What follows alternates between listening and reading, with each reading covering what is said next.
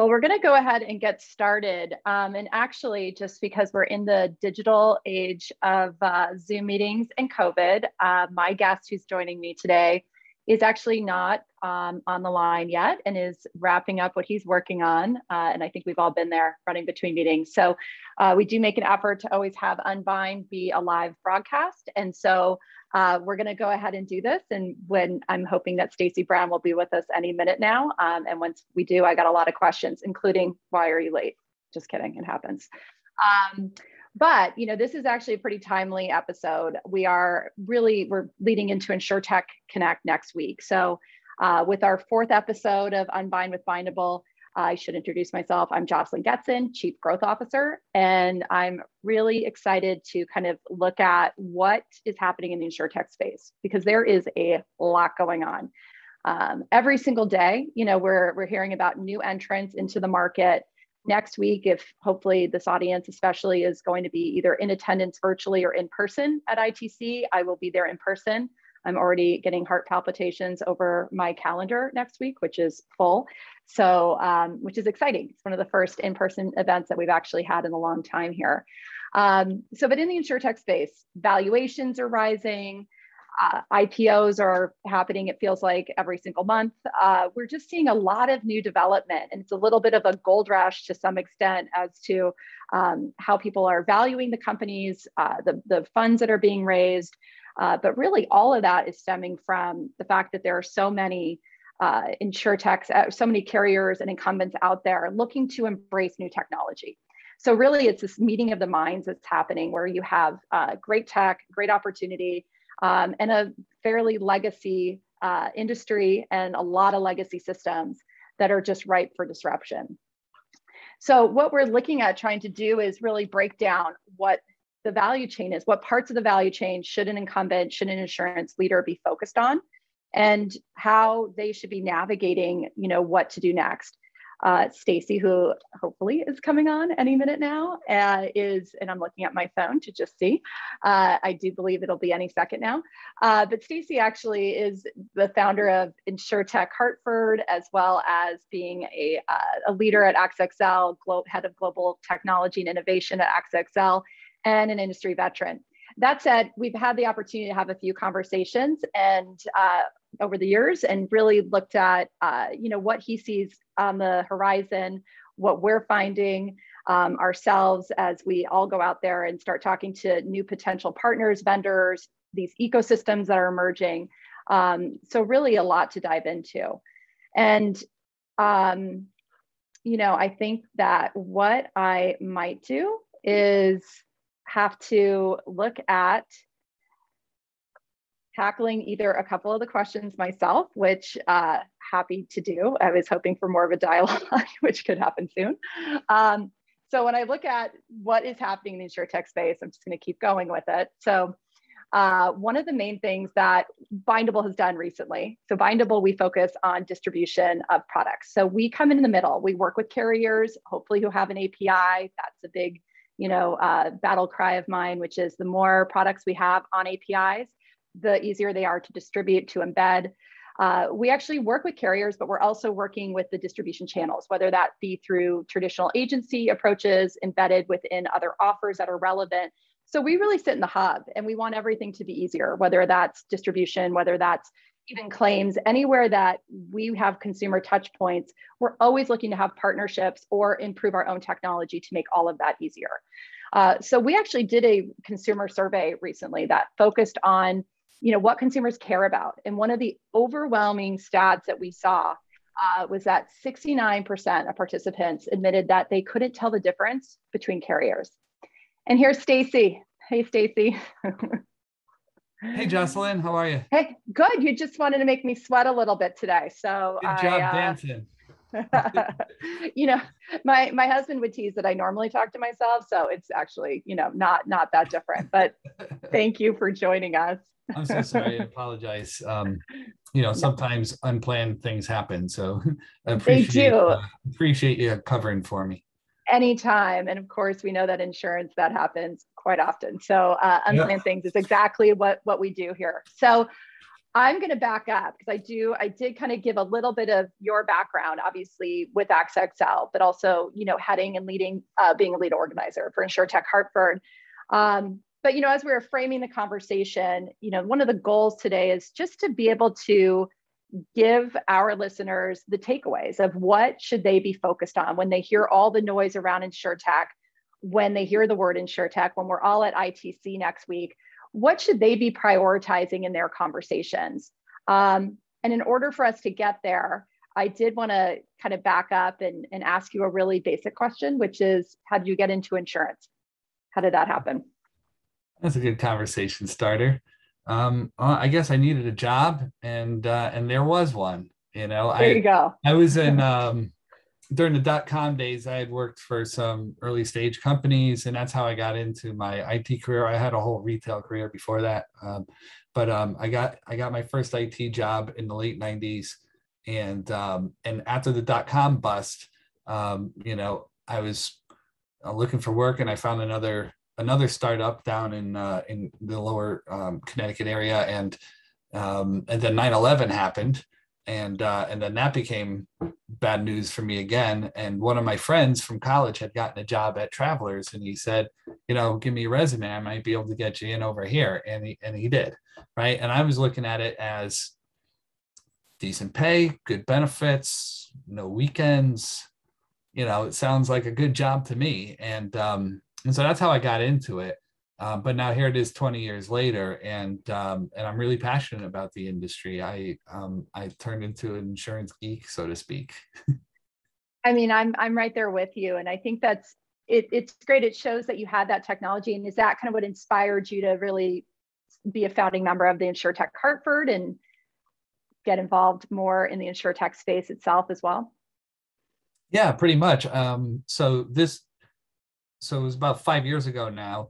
I was seeing all these trends, investors getting interested in early stage companies, threatening to use technology in new ways to disrupt the industry. And the term InsurTech started popping up in some of the articles and stuff. And I thought, hey, you know what? That's me. I'm InsurTech, right? I've been doing this at that point for 15 years, and it's the focal point of life, everything I'm doing at work, and if anything's going on in this department, I want to be a part of it. And there was nothing really going on in the city of Hartford at the time, which was really unusual to me because there's a ton of insurance there. There was just really no InsurTech. So I just started having events as a means of getting people together and keep everybody informed and sharing information. And then we started doing hackathons and things to help drive startup engagement, and it's just grown to what it is today. But initially, I got started into it just out of my own self-interest on the subject. I think that's a really cool thing, though, because I think, and one of the areas that insurance, where as we look at it is, what does the workforce look like in insurance? Who are the people that, 10 years from now, how do we attract new talent over the next few years? And I've used this analogy maybe even on this show, but certainly I'm sure in our conversations, which is, if you look at people who work at Uber, I don't feel like they took that job going, I'm going to disrupt the taxi service, or I work in delivery space. I really feel that they work for a tech company. And I think what's fantastic is, you work for such a massive, reinsurer and traditional, and been around for that for generations, decades. I mean, and now you're combining that with the tech side of things, and that's what it needs, right? It's like to kind of retain and maintain what we've been doing. We're going to need underwriters. We're always going to need actuaries, et cetera. But how do we merge that so that people are attracted to the industry itself? Yeah, so I recently helped out with an event that was being run by the Connecticut Department of Insurance geared towards next gen talent, and it was marketed at college students basically. And one of the things really is why should insurance be interesting? And I think people don't understand the amount of technology that exists in the insurance industry, and a level and layer above the technology is the data itself, right? Yeah. We're such a data heavy industry, not just the data that we produce, but all of the data we consume, right? Right. We harbor lots of data that have insights still to be unlocked that we've had in our coffers for years, right? Generations even, right? Some companies, I know one person at the Hartford who's third generation at the Hartford, right? It's true. You're right. Like generational, even within, yes, So, oh, my dad's worked here, my mom's worked there. You're right. Yeah. Yeah. It's that knowledge that we're handing down. And so all that data is out there, right? And how do we unlock, what can we unlock with it, and what will we do with that information once we have it? And so for people that love working with technology and love working with data, insurance is a wonderful place. And that's why I'm still here 20 years later. I came in as a techie guy. I was a computer programmer, software developer, engineer, whatever you want to call it. I wrote code for a living and built applications, right? And yes. And I once I got involved and I started seeing all the different, I mean, insurance has so many different use cases and benefits, but the basics of it are always the same, right? Submission comes in, it gets quoted, gets issued, gets amended, and then a claim comes in, it gets reserved, adjudicated, and then potentially paid, right? So that's the life cycle. And doesn't matter what line of business or whatever, but the thing is, the way that happens and the different business models around it, it's such an interesting, you can never get bored of insurance because there's always something different you can do. Yeah. And I mean, and there's a lot to be gained from data in the organizations. And when you're looking at that to really leverage it, I think you're at such a disadvantage if you're not. And I know we have data lakes out there, and it's the whole work of itself, just trying to, tap into it. But I mean, where do you see that data impacting the customer at the end of the day? How can insurers more effectively use it to really impact the customer's view of our space? Well, I think, insurers tend to look at things in aggregate, right? And so hyper personalization, it's, people are looking into it, but I don't know that anybody's really cracked the code on it. And there comes an element to where regulation also makes that a challenge, right? Because regulation says, hey, we've got to be fair, and there's certain factors you can't consider and stuff, and so I don't know that we'll ever get to that hyper personalization in insurance, but we can be really transparent about pricing, right? That's one of the best things that I think we can do. And I'm not talking about like exposing our APIs to aggregator sites, right? That's not transparent pricing. That's just ease of shopping, right? That's right. Yep. But we can be more transparent in pricing. In fact, a thing that's been getting a lot of attention lately is, whether or not credit scores should be used as a part of rating in auto, right? So, it's a good question, right? And you're seeing some of the new like Loop and others that are really focused on building products without it, and Massachusetts, I know for a while has not included credit score, but how do we, because is it fair? Right. And so people smarter than me are trying to answer that, but clearly there's been enough question raised about it. And so the question is, all right, if you can't use credit score, well, what can you use, right? You have to note all the risks are different, and you can classify them in certain ways, but how do you do that fairly, right? And that's why Loop and Carrie Ann and those folks are doing what they do, right? Because somebody's got to come up with a new answer and a new model, right? And it's going to be heavily reliant on data, right? So it goes right back to that data. It does. So what can carriers do with their data for the sake of their customers? More transparent pricing. Absolutely. And it's that fine balance of using the data, to your point, for that transparency. And because I feel like customers are never going to want like data driven, from an actuarial standpoint, the avoidance of even wanting to take that risk is the other, is okay, when we get to that point, and we've discussed this before, but where someone's you're like an algorithm, we know your purchase behavior, we know what we're going to do. So it does get down to that drilled down. Are you going to have a claim or not? Yes or no? But insurance, and that thought really ties into what we're experiencing in this hardening market. We have a hardening market across the board where if you live in a coastal region, you're definitely at risk of a hurricane. Cyber is another one. Everyone has a cyber footprint out there that is ripe for attack.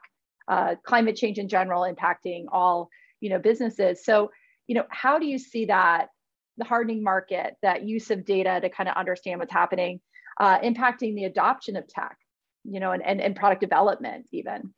Well, there's always going to be an element of the unknown and the unpredictable. If we can get to a point where data insights equals clairvoyance, we will only have two things: insured people who don't need it and uninsured people that need it, right? Because no one would take on a risk if they knew that it was going to cost them money, right? And and if people knew that they were at low or zero risk of anything happening, why would they want to buy it, right? So there's this magic thing that happens because of the unknown factors in insurance that allows us to pool and spread the risk around, right? And that's why, a few years ago in the healthcare space, there was a lot of debate about Obamacare and all that stuff, and how introducing all these underserved and underinsured people who had medical problems into health plans was actually going to drive up the cost of healthcare, because now all that stuff had to get paid out of the same pool, which is being funded basically by pretty much the same people. So it was that was just one example of the challenges there. And I think you see it even in driving. If we know this road, this lane has a higher propensity of accidents, and that's the route you take to work, then this is the alternative. I mean, so question though, what happens when all the traffic starts taking an alternate road, and does that road then start becoming the riskier road? Exactly, like a Waze thing, where people start going down through a parking lot because that's how Waze told me how to go. You're right, and then it does become the riskier road, and then that one person. I gotta admit, I'm guilty of driving down a road because Waze told me to, looking to my left and my right, thinking like, this is a very residential neighborhood, and this was probably a really quiet place at one point in time, and now cars are going down the street all day because that's what the apps are telling everybody to do. It's so true. But it gets back to your point that there's always that element that it can shift. There's always something to monitor, to that unpredictable factor that people actually follow what they're supposed to do. And then, the risk opens up somewhere else. So it's, to me, it's a really interesting, one of the things, and to back up, because I started to kind of tackle this right before you joined, but it's the fact that one of our surveys, one of the bindable surveys that we did with consumers, was around the fact that the overwhelming percentage of participants, like 69%, had said that they can't tell the difference between insurance companies. And I think it was, I'm just actually going to read my notes, 79% expressed the sentiment that most insurance providers are the same. Which, to us on the inside, there's always nuances, but for anyone on the outside looking in, the fact that they really are not telling the difference, what do you think creates that disconnect? Well, number one is probably just knowledge and education, right? And what people choose to know about. It's almost like a bank is a bank, right? I put my money in my checking account, I write a check or use my debit card. Why does the logo on the door make a difference? Functionally, it works the same way, right? Some banks have more fees than others. Some banks have more minimum deposit requirements. But at the end of the day, a bank is a bank. I'm putting money in the bank and then accessing it when I need it. Right. So insurance, there's a certain commoditization around some of the product lines, like auto, right? The state says this is the minimum requirement. So that unless my bank tells me I need more coverage because I'm taking a loan on my vehicle, I'm buying the least amount of insurance that I can, not because I'm making a decision about what is the best product for me, but because somebody tells me I have to buy the product, and I'm just going to buy the one that I can find that gives me the lowest cost point, and allows me to check the compliance boxes, right? Right. So people, a lot of, it's often said about insurance, it's something that's sold, not bought, right? Because people don't go out and say, let's put our good clothes on Sunday because we're going to go shopping for homeowners insurance, right? Right. Well, we don't work weekends, so no, with digital. Well, we do actually. That's part of the Yeah. trends too. Like in the old days, Saturday morning was the day that you went to the bank, you went to the insurance agent, you did all those things because you were working all week. You didn't have the time. Yeah. These weren't open 24/7. So you had the Saturday mornings before noon, you had to get to all these errands. And but now consumers have changed, and they expect to be able to access things about their policy and change their policy and cancel or buy new policies or add new coverages 24 hours a day when it makes sense to them, when they feel that they need to. Yeah. So I'm sorry. It's true, because you're going to buy your car. Yeah, you're going to buy your car on a Saturday and you want that accessibility. You're not, you got to drive it off the lot. And how do you do that? And no, I think the advent of the digital marketplace, obviously over the last few years, and that just continues to grow, is a critical one to give people an access point. Agents are still a big component of it. But it's interesting to see how do you think insurers can bridge this gap, from, this no name, I just need insurance, I'll take it from whoever offers it first. How does that bridge get, created between the consumer and the brands? I guess it's a tough question, but I'll cite, I'm trying to remember now. I have to do a quick, see if I have this open actually, but there was a recent study that Capgemini published. They do their annual InsurTech report, and they also do their annual insurance report. And in there they talked about CARE, right? CARE was an acronym for convenience, advice, and reach. And nice. I really think they've nailed it. I think that's what it comes down to. You have to be there. Was part of what I was just saying before. You have to be there when the customer needs you 24/7. That's a convenience thing. The advice part, that's a trickier one, right? Because for commoditized products and things we were just talking about, 79% of people buy an auto feel that auto is auto. And you know what? It kind of is. What kind of advice do you need when you're just trying to buy the minimum state coverage, right? Yeah. Requirements. But when you're somebody who has larger assets and you start getting concerned about risk of loss, and now you start thinking, a little deeper about this stuff, and you need to tap into experts. And this is why there will always be a human in the loop in the insurance process, I believe. There comes a point in people's lives where they have to make decisions about their insurance, and they realize, like, I should probably talk to an expert about this, right? And so that advice piece is really, really important. So, we've seen digital brokerage in other industries, right? And I don't know that we are good at doing that yet in insurance. And I see some carriers doing it by like sending newsletters and trying to proactively push information to people who aren't necessarily looking for it when they're looking for it, right? And but the advice piece, I think it's a good point. The advice piece is really, I agree. I think it's critical. I think bindable, just for reference, we do have quote to bind carriers on the platform, and we have a lot of carriers that don't have bind on their API. So it requires our agency. We have an agency, we support our partners' agents, we license our tech. So we're all about an agent being, somewhere in the background, and it does create an omni-channel experience. But even when there's bind options available, they still want to talk to an agent. So it's not just, you can't just say, oh, because there's not enough products that you can purchase digitally.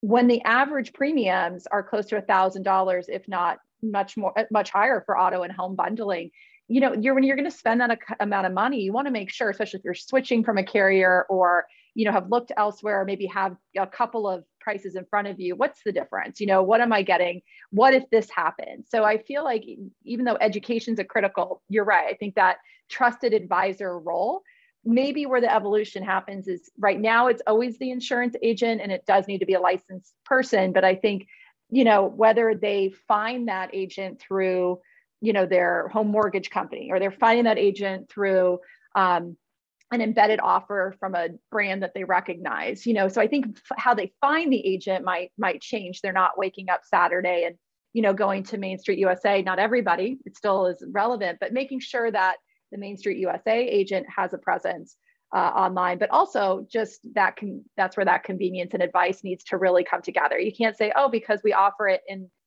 this brand's journey and it's embedded and it checks every box, which we do all day long with our partners, and it's fantastic.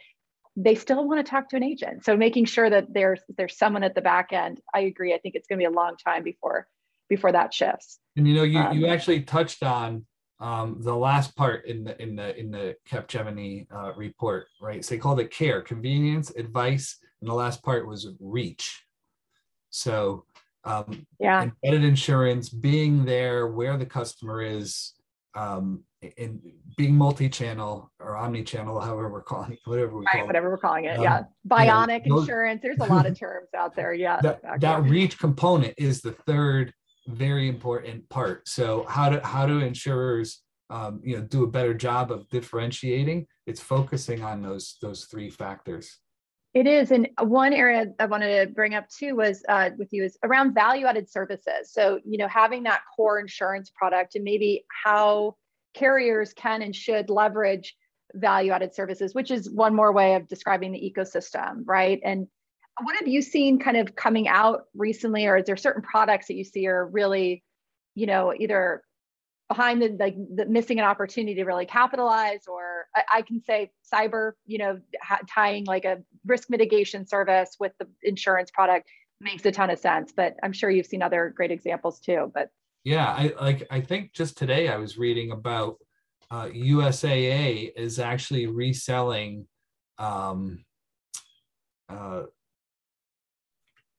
Chubb's personal cyber coverage. Yeah, their Blink product, that personal cyber. Yep. For personal cyber. And I'm like, well, that's interesting, right? So they've got USAA agents selling Chubb insurance, right? And it's pretty cool to see, though. I mean, to see that kind of, it gets back to what's best for the customer, and if you have a great product that's easily, and the API does play, and if you can integrate it easily, it's like, why not? So I was encouraged by that. What's also big about that is USAA basically not trying to be something that they're not, which is experts on cyber, right? And maybe they're working on that, but obviously they're choosing to use third party for a reason. So I'm just assuming that's a part of it. No, I mean we see that a lot on our side. Bindable will have, and a lot I can't name, but we'll have InsurTechs or even carriers that might be monoline, might not be in all 50 states, and they can supplement by offering products on a white label standpoint for quoted not sold, for states they're not live in, for products they're thinking of but don't have yet. So I agree. I think there's the combination of doing what's best for the customer and allowing the experts to do their expert, but also that learning and that data component. Which comes from forming partnerships, maybe outside of where you normally would have looked. And that was just product, but I think if your question was more about value-added services,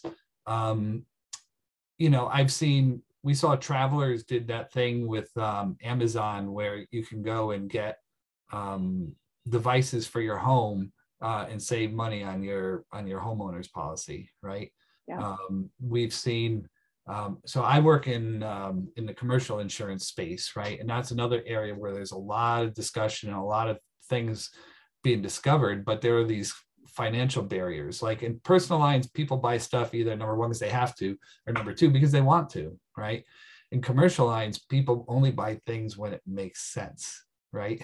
Financial sense. That's right. Financial sense. So when you talk about things like IoT, right? And boy, we can monitor these buildings and tell you when there's a water leak or when the temperature is too hot and maybe there's a fire or whatever, right? Like that's all great, but make the business case for installing the sensors and monitoring it, right? Yeah. Suddenly it becomes a lot more difficult. Who's supposed to pay for that? Well, the insured doesn't want to pay for that, right? So this kind of stuff gets really, what happens if they get hacked? That's always my other. There's enough fear flying around on some of that cyber stuff right now that it's helping sell, but still, there's real risks out there, and the thing is they're already covered, and so people are having a hard time understanding why they should be paying for extra services to their insurance company. Yeah, That's a it's challenge. true. In the personal line side, you see the leak detection as well. Like anything that's, yes, we understand the catastrophic preventative, application for sending a consumer that. But you're right. Is the value prop translating? Does a consumer want to have a flood? No. Would they like to know about it sooner? Sure. But installing it, going through that hassle, you're right. It's not benefiting them day one. It's benefiting that insurance company to make sure it's an interesting, like, what's it tied to? Can you have more services that, even if it's not a full leak, that you get some home repair? I don't know. There's a lot of different ways to package, but I agree. I don't think the value probably translates.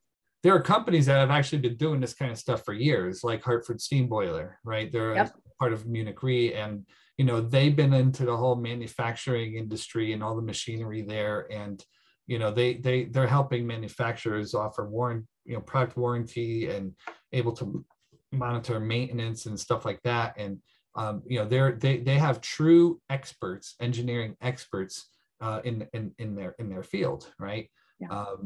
But you don't just go spin that up as an insurer, right? It's taken them a lot of years and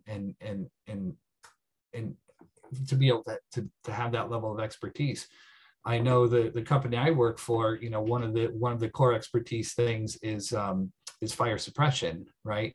And so we have a team of people who are really good expert at knowing everything about fire suppression, right?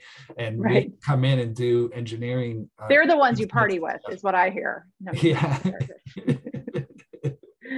Yeah, the risk managers, great people to party with. And the other thing that I've seen is, again, another AXA XL thing is the construction ecosystem, where they're trying to create stickiness with their customers by realizing that they've got all these connections and relationships with all these construction technology firms. Why not put them together into an offering for clients, right? So they're building a whole ecosystem around construction technology as a way of creating stickiness for customers. So there's a lot of ways that people are trying to figure out how to introduce value add into the equation, whether it's on the personal line side or the commercial line side. And I think that there's still huge opportunities for it. And I'm looking forward to seeing what comes next. I am too. And on that note, as we're wrapping up, I mean, ITC is next week. I was just saying earlier that I feel like it's like the Amazing Race. I'm going to be like running from all these meetings that I've overscheduled somehow. What are you looking forward to? Other than Ludacris, who's, I guess, doing the closing show. But is there? Sorry, did you hear what I'm not looking forward to? Sure. I don't hear that. I don't. No, actually, I'll probably be there. I think I look forward to events like ITC every year. And I'll tell you, it's been hard for me for the last 18 months. You're literally talking to a guy who takes personal days from work to go to InsurTech conferences, right? So that's how geeky I am. You didn't have to admit that. Yeah. I'm sorry, but yes. My name is Stacey Brown and I have a problem. Love it. But I'm looking forward to meeting people face to face more. It's started to kind of happen again, but being able to be in that environment, it's going to be really fun and exciting. And that's where the most productive conversations are going to be happening. Also looking forward to seeing what some people are doing that I'm not aware of yet, or that I'm not into, because it's such a massive industry. Nobody knows it all, right? And so you're always going to learn when you go to events like this. I've had people say that they're like, oh, there's a lot of vendors. I'm like, vendors are like, it's shifted. It's like, it's their opportunities, vendors, meaning, yes, you maybe pay to work with them or there's a partnership, but you're right. Like there's so much to learn from everyone in InsurTech, somehow a vendor, because we really, you can't work independent without the paper and the risk taker. And so I agree. I think there's so much to see next week. I'm really looking, and you owe me a drink after, being late. So I'm looking forward to that as well.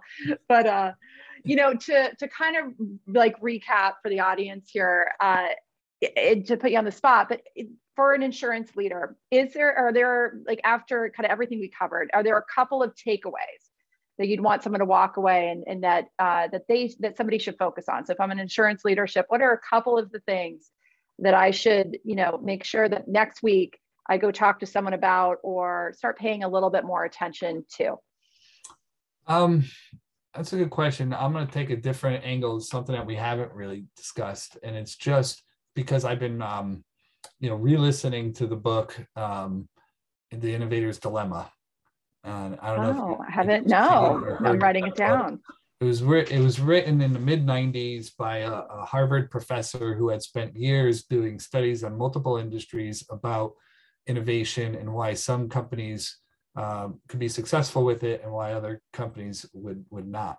And one of the things that was interesting is the innovator's dilemma is this concept of trying to figure out how to balance between investing your resources to sustaining the current, because that's what's expected and that's what shareholders want. They want tomorrow's paycheck and all that kind of stuff.